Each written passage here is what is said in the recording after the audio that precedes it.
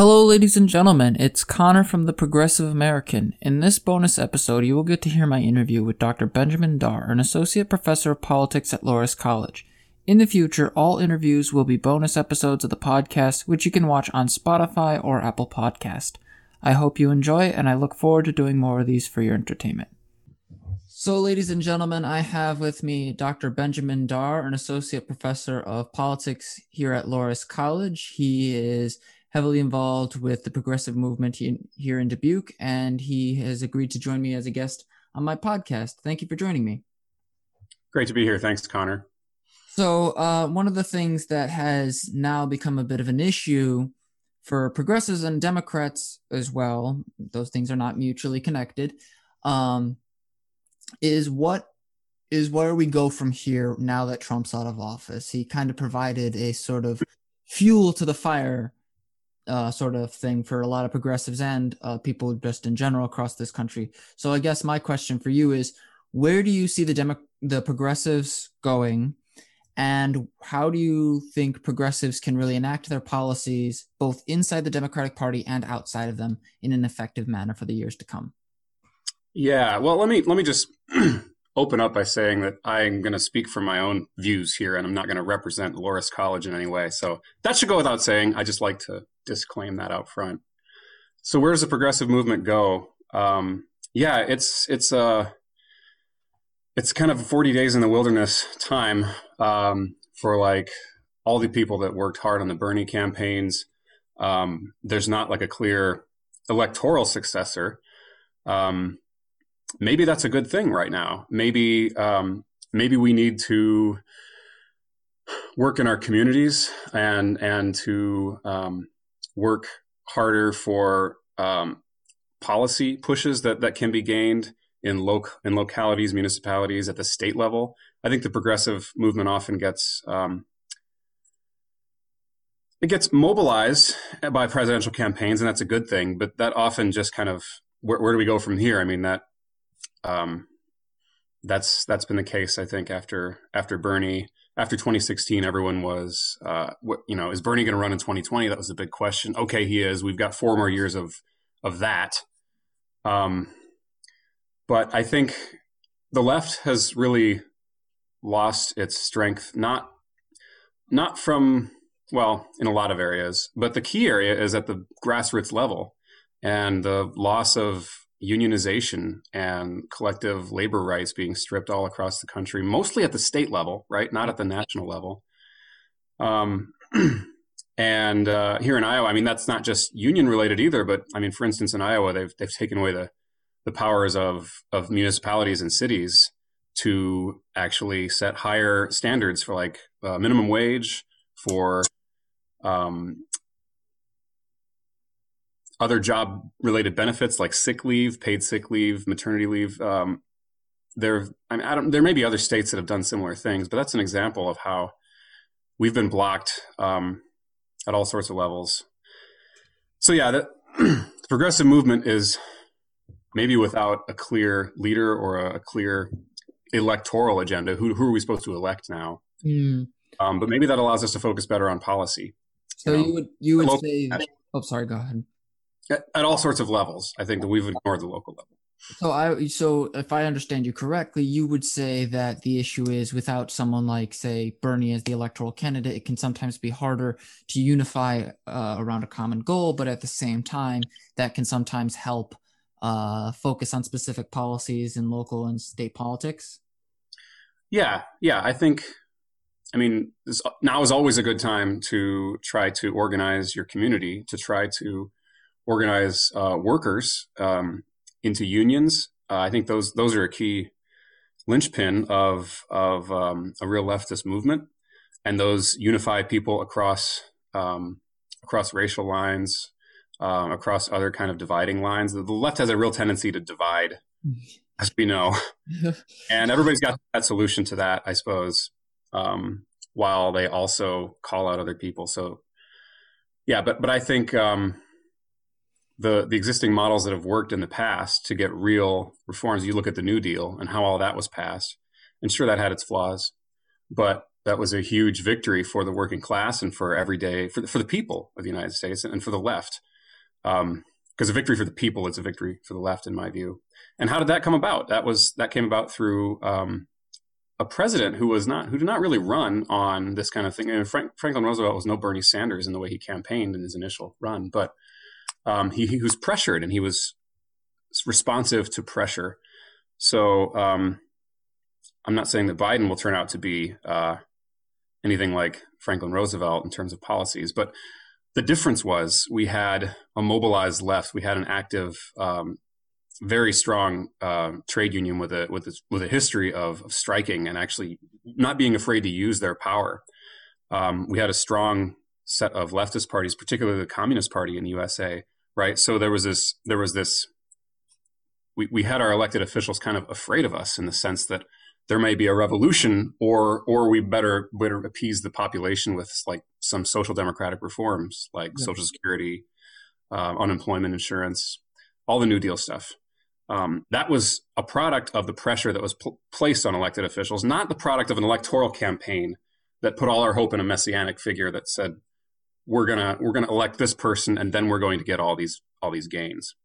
Roosevelt didn't run on that stuff. We pressured him to do it. So yeah, and that's another thing that I wanted to talk about. Like, it seems to me a lot of left-wing politics, and I don't just mean leftist, I mean left of center, slightly, even someone who like leans a little bit to the Democratic Party, seems to focus on presidential elections, and then when the presidential election is over, they just peter out and don't focus on like keeping people in power. Like, for me, I would say one of the things that is important is not just obviously mobilizing on the local and state level, and I said that on one of the interviews I was on, but also making sure that those state and local boards and organizations that you already do control don't get attacked by national policies. So keeping control of the Senate would be an example. I was rather amazed to see Raphael Warnock and John Ossoff win. And one of the ways I would, and I don't know if you agree with this necessarily, but one of the ways I think that we were successful there is because we had someone like Stacey Abrams mobilizing communities that are specifically aligned with left-wing politics rather than trying to appease Republican aesthetics. And I'm curious your thoughts on that kind of thing too. Well, I can't claim any particular expertise in the Georgia elections, but speaking to the election more generally, what's really striking is that the Democrats lost seats in the House, right? Picked up seats in the Senate. I think maybe developments. I mean, what happened in Georgia was surprising to a lot of people. Maybe national developments and then Trump's activities prior to that soured things for the Republicans. But what was really striking was how the Democrats should have won. I mean, we're in the middle of a pandemic. It's a giant economic crisis on top of that. And you've got the major media is all rightly quite critical of Trump to the extent that we've never seen that relationship between a media and a president before. Despite all that, the Democrats managed to lose seats in the House. In Iowa, they expanded their majorities, I think, in both state houses. Not the Democrats, the Republicans, right? So it should have been a much bigger victory. And when we look at some of those seats that were lost, my understanding is that what I've heard is that all the candidates who ran in the House, for instance, on Medicare for All, actually retained their seat or picked up seats. They won their races, and there was a stark contrast in a lot of the candidates who ran the milquetoast appeals. Georgia is an exception here because you've got Ossoff, who's clearly a pretty, I think, corporate neoliberal Democrat, not a progressive. So that's the exception because the wider pattern was Medicare for All, which of course has 3/4 of the population supports it in the middle of the pandemic. Those candidates tended to win. This is really striking because so many of the centrists have blamed the election and the poor performance of the Democrats on progressives, right? They pointed to things like defund the police or various other kind of left-wing slogans.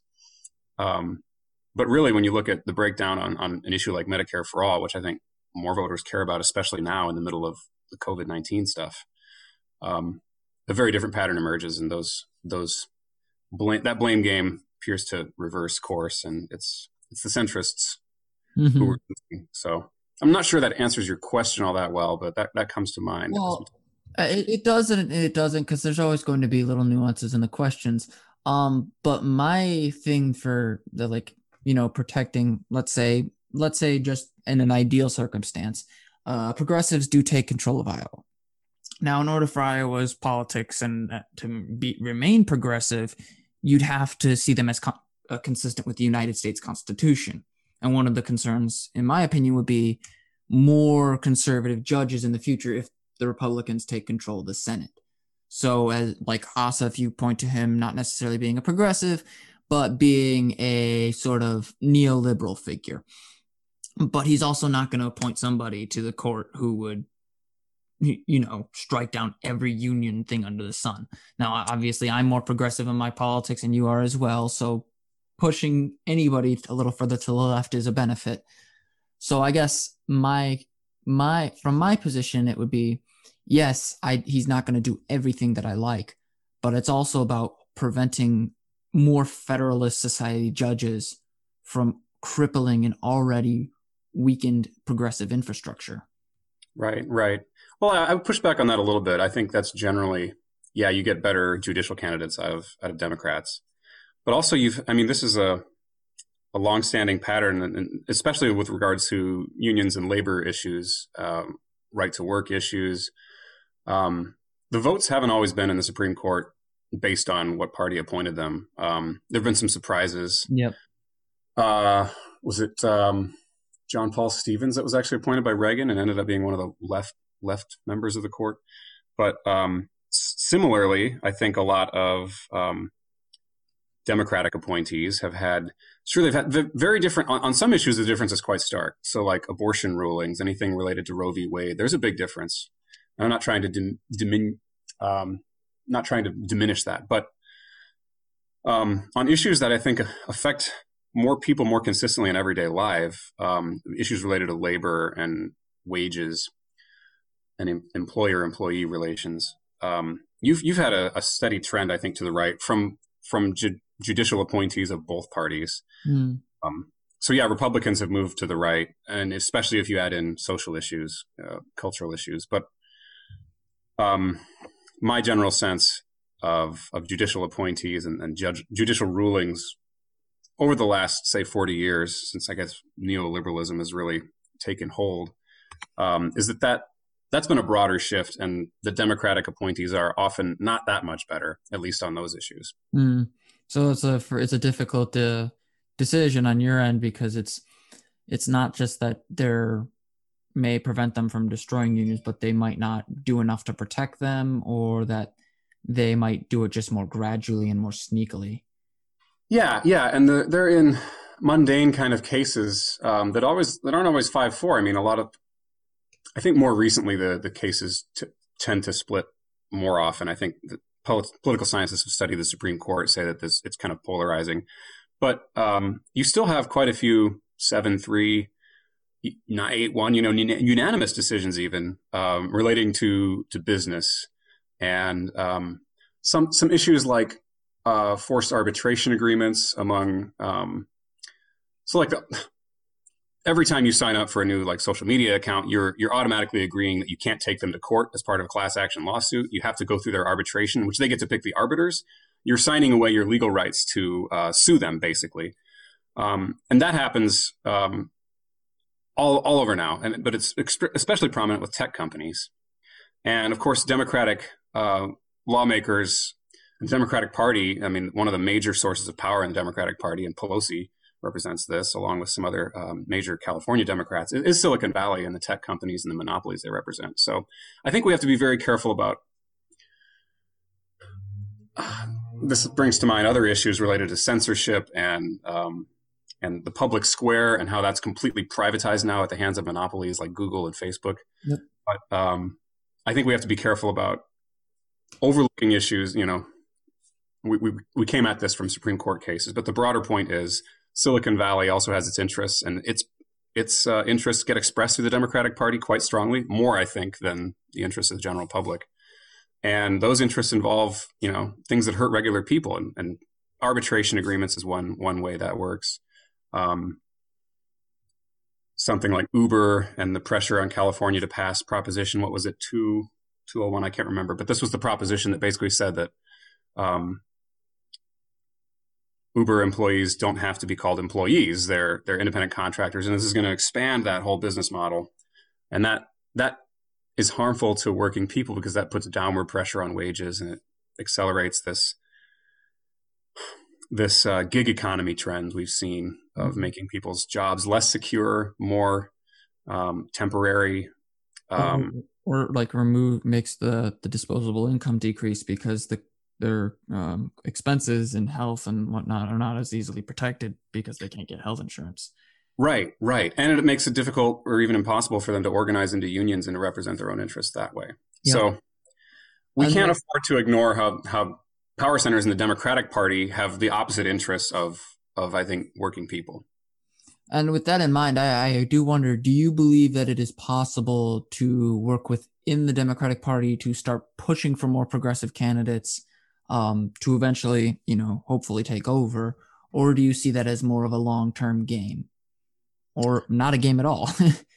Yeah, I don't know. I've had, this has been a tough question for me over the past few years.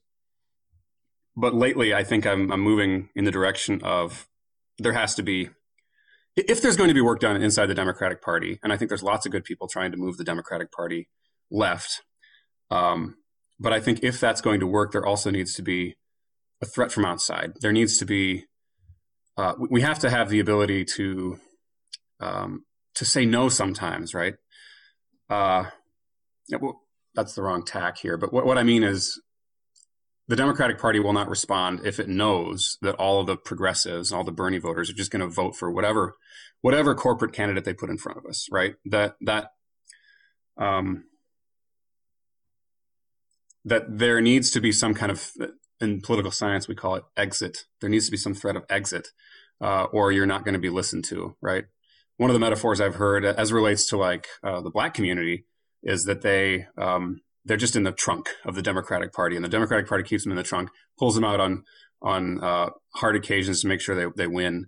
But they can always count on them. They've always got them in the trunk, right? Because how could they possibly go elsewhere? And I think that's a real defect of a two-party system. And we need to think about how we can credibly threaten to say, look, Democrats aren't always worth the vote. And unless you put someone in front of us that's worthwhile, you will not just be able to count on our vote. That might change the calculus of the Democratic Party. So I'm not saying that there shouldn't be people doing work within the Democratic Party and we shouldn't try to push that party further left. But I don't know, recent experiences show that that's a lot more difficult than I thought. And in a lot of cases, I think the Democratic Party would rather hang on to their existing sources of funding, existing powerful groups that they're in league with. I mentioned Silicon Valley. There's also Wall Street, the insurance lobbies, and, pharma, you name it, right? All these major industries, Democratic Party, big oil. Oil is one. That's more Republican leaning, but but still, yeah. So. I guess I'm repeating myself now, circling back to the point I originally made, but that's a party that we have to be realistic about, and that is now basically, when you look at the actions of it, I think more systematically, it's acting in the interests of groups that usually have conflicting interests with regular working people, and the whole path of neoliberalism, right? If you look at the history of Democratic versus Republican administrations, even when Democrats had full control in Barack Obama term, what we got was Obamacare. And now many people say Obamacare was sort of a partial victory, and there's certainly great things about it. Probably your generation has a lot more health coverage than they would otherwise, just thanks to the 26-year-old rule. Right? Yeah, that's the big one. But at the same time, you look at Obamacare, and it was a huge handout to insurance industry to the insurance industry. They had to give up a few things, but what they got in return was a mandate for everyone to buy their product. And that's, I think, when you talk about neoliberalism, I think that's just a perfect example of neoliberalism. Like, the market is so good that we're going to force you to jump onto it, and we're going to penalize you if you don't buy a particular product and go onto this market. And we didn't get the public option we were promised. We could talk about Bill Clinton before Obama, right? And how there's a whole litany of things that Clinton put through that I don't think a Republican would have been able to put through, but they did. He balanced the budget, which isn't as good as it sounds if you're progressive. But he deregulated communications so that we have this world of tech monopolies that run our communication system right now. He put through the crime bill, along with Joe Biden, of course, which ended up in us being an even more carceral state. He signed into law NAFTA. That was something that George H.W. Bush before him was trying to do. And there was a lot of pushback from unions and from the traditional Democratic base because it was a Republican trying to do this thing, which would curtail the power of labor in this country and lower wages. Well, Bill Clinton was able to get that done because I think the left looks less critically on a Democratic president than a Republican president. We see that happening more dramatically than ever right now as we transition from Trump to Biden. Yeah, and on that note, I guess I'll try and get to the big controversy as of late within the progressive wing of the Democratic Party, which is the force the vote issue. I understand you wrote an article about it, but I'm curious about your view on some of the critics of the force the vote approach. Like, for example, some people have said, like, if it doesn't pass, if let's say we have this vote, and this vote, some of these Congress people who genuinely don't want Medicare for all, they know it's not going to pass, so they vote with it to protect themselves from a primary. What would be the strategy to prevent such a thing, or to observe it, to be able to tell this is a person we need to primary as well? Yeah, that's a very distinct possibility. I think that still sounds a lot better than not having a vote. I want to make that clear. Having a vote is good. I mean, lots of the progressive victories we've had were voted on and failed so many times, right? You only needed to win once, and once, in our system, you needed to go through the Senate and the House and get signed by the president. But I don't think. I mean, what's the harm in a failed vote? For one, but the concern you're expressing is more nuanced. That, okay, the argument's put forward that we need this even if it fails, so we know who to go after. But I think even somebody willing to vote for it, even if they don't think it's going to pass, that says something. And that's still, their donors that is willing to go against. I think if they're getting money from the insurance industry or pharma, that still shows something important, that votes are still votes. And if enough Democrats were willing to do that, then it does get close to being able to pass. And I don't know, it might have even passed. I think on force the vote, I mean, I have a lot of thoughts on this. There's a lot of pieces to this. There always is. So I think force the vote was just the right idea. And I think, again, going back to that idea, we need to be able to threaten to say no. And progressives in the House had more power than they'd ever had because the Democratic majority shrunk, and they needed, the vote was going to come down to something like less than 10 votes to get the majority that was needed.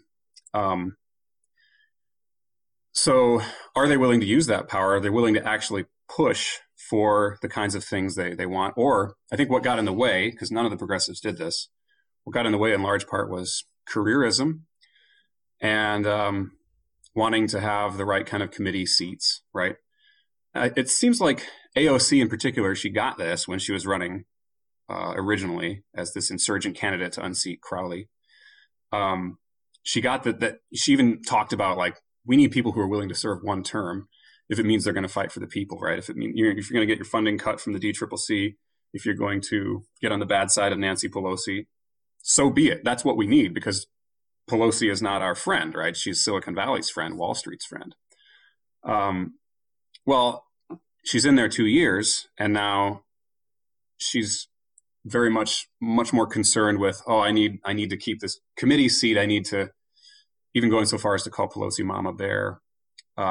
So you see, I don't know, it's been kind of astonishing that virtually none of the quote unquote squad signed on to this idea, and that the idea had to kind of come from just a prominent YouTuber, right? And it wasn't one that was cooked up in the meeting in some kind of House Progressive meeting, or the squad if they get together and meet. That was very striking. See, where I see a distinction between that is it's kind of tied to your infrastructure thing. How we mentioned in the past that there wasn't a strong democratic infrastructure, not just on like the local level, but on the national level, to really build progressive politics.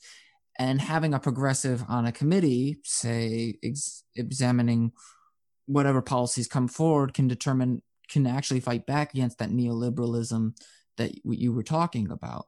So from my perspective, at least, yes, not having someone like sign on to the force the vote thing is possibly a little off. But I would also say that sometimes the best thing for the progressives is to build a long-term game, not just to get Medicare for all, but to get a $15 minimum wage, greater protection. And when the opportunity presents itself, putting forward more progressives into the House. That's the thing that concerns me. If we don't have a long-term game, we can't protect even the slightest thing that we gain here and now. Like someone could repeal. Let's say it does pass today. Someone could repeal the Medicare for all bill if we lose some of our best people. Okay. Yeah. I think two things here. Absolutely, the long-term game is the game we're playing. I don't think there's a disagreement about that. I think long-term we need to have this issue come to prominence. We need it. I mean, we've done the organizing of the people. Like we've got 75% of the population, or 70-some% of the population, depending on the poll, supporting Medicare for all. The pandemic right now, like I don't know if we're going to have as high a support for that in the future, post-pandemic. Even almost half of Republicans support this idea, right? At least among actual people. We're not talking about legislators who are dependent on money from insurance companies and pharmaceutical companies. I lost my train of thought. But so one thing is the long-term versus short-term. I think yes to both of those things. I think short-term and long-term, the best move was to get this on the agenda and to force Nancy Pelosi. Now, if Nancy Pelosi wasn't going to do it, and AOC indicated that, and credit to AOC for actually dealing with the issue. None of the other members of the squad really even chimed in on it, at least directly. So AOC at least addressed this issue and discussed it with people on Twitter. But if she really thinks that Nancy Pelosi is going to sacrifice her speakership or risk losing her speakership just so that Medicare for all does not have a vote, why are you supporting Nancy Pelosi? That's my question, right? Mm. She has a D next to her name, right? She's blue. That's really the only reason, and I don't think that's a legit reason if you're really in this game for real policy advances. And I think Medicare for all needs to get more publicity because the more it's presented to people, the more traction it gets, and that's been the effort of groups like DSA who've been sort of spreading the word and organizing regular people about Medicare for all. When it comes to actually put pressure on your elected officials, especially those elected officials you have sympathy for and a connection with, and you want to hold them up and not criticize them. I mean, that's an impulse we have to resist. We make fun of Republicans all the time for being hypocritical about how they support their politicians when they do the same things that Democrats do, but then they oppose the Democrats for those reasons, right? We see the same thing with Democrats, and we see the same thing among progressives on the left too. When AOC doesn't want to put the pressure she says she wants to put on House leadership, she doesn't want to be combative. We need to, yeah, we need to be just as critical of her as we are of your John Ossoffs and corporate Democrats and Republicans. I think if they're not actually moving the ball forward, and there's a debate here about she's moving the ball forward, but I don't think like let's not do this was the right answer. And I think her tactical acumen is also influenced by all these committee chairmanships I can get. That she had her committee seat taken away from her. Interestingly, she didn't have it taken away from her. She was gunning for a seat on the Ways and Means Committee, with basically the most powerful committee in the House, and she got that taken. She didn't get it, and who got that seat instead was a Blue Dog Democrat who had I think threatened to vote against Pelosi the last time, or did not vote for Pelosi the last time, as Speaker said. So there you go. I mean, that's power, right? When you can threaten to not support, when you're not just a guaranteed count on us, we're going to support you no matter what. If you actually can threaten to withdraw your vote, then you can actually get the influence. So I think even the committee seat stuff, like there's a strong case to be made that she could have maybe got that committee seat if she was willing to exercise the leverage instead of just say we're supportive no matter what. See, and I'll just throw my last two thoughts in here before I end the interview. But one of the things that I think, at least if this forced to vote thing were to be more well organized, which would have been like presenting an alternative candidate earlier on, like months in advance, having a plan for that. I think that would have I think made AOC and others more partial to the idea that it would have been more effective, because if you throw all your weight behind just withholding your vote and not some alternative that like may actually win, you kind of give this idea that you're alienating a portion of the party that may be with you on other issues that are also in progressives' interests, such as the minimum wage, but they won't be on your side if you in their eyes, waste their time. So that's a consideration. Just my final thoughts on it. But I'd like to thank you for joining me today. I really appreciate this very much. This is Dr. Darr. He's Associate Professor of Politics here at Loras College. Thank you all for joining me, and have a nice day. Thanks, Connor. No problem.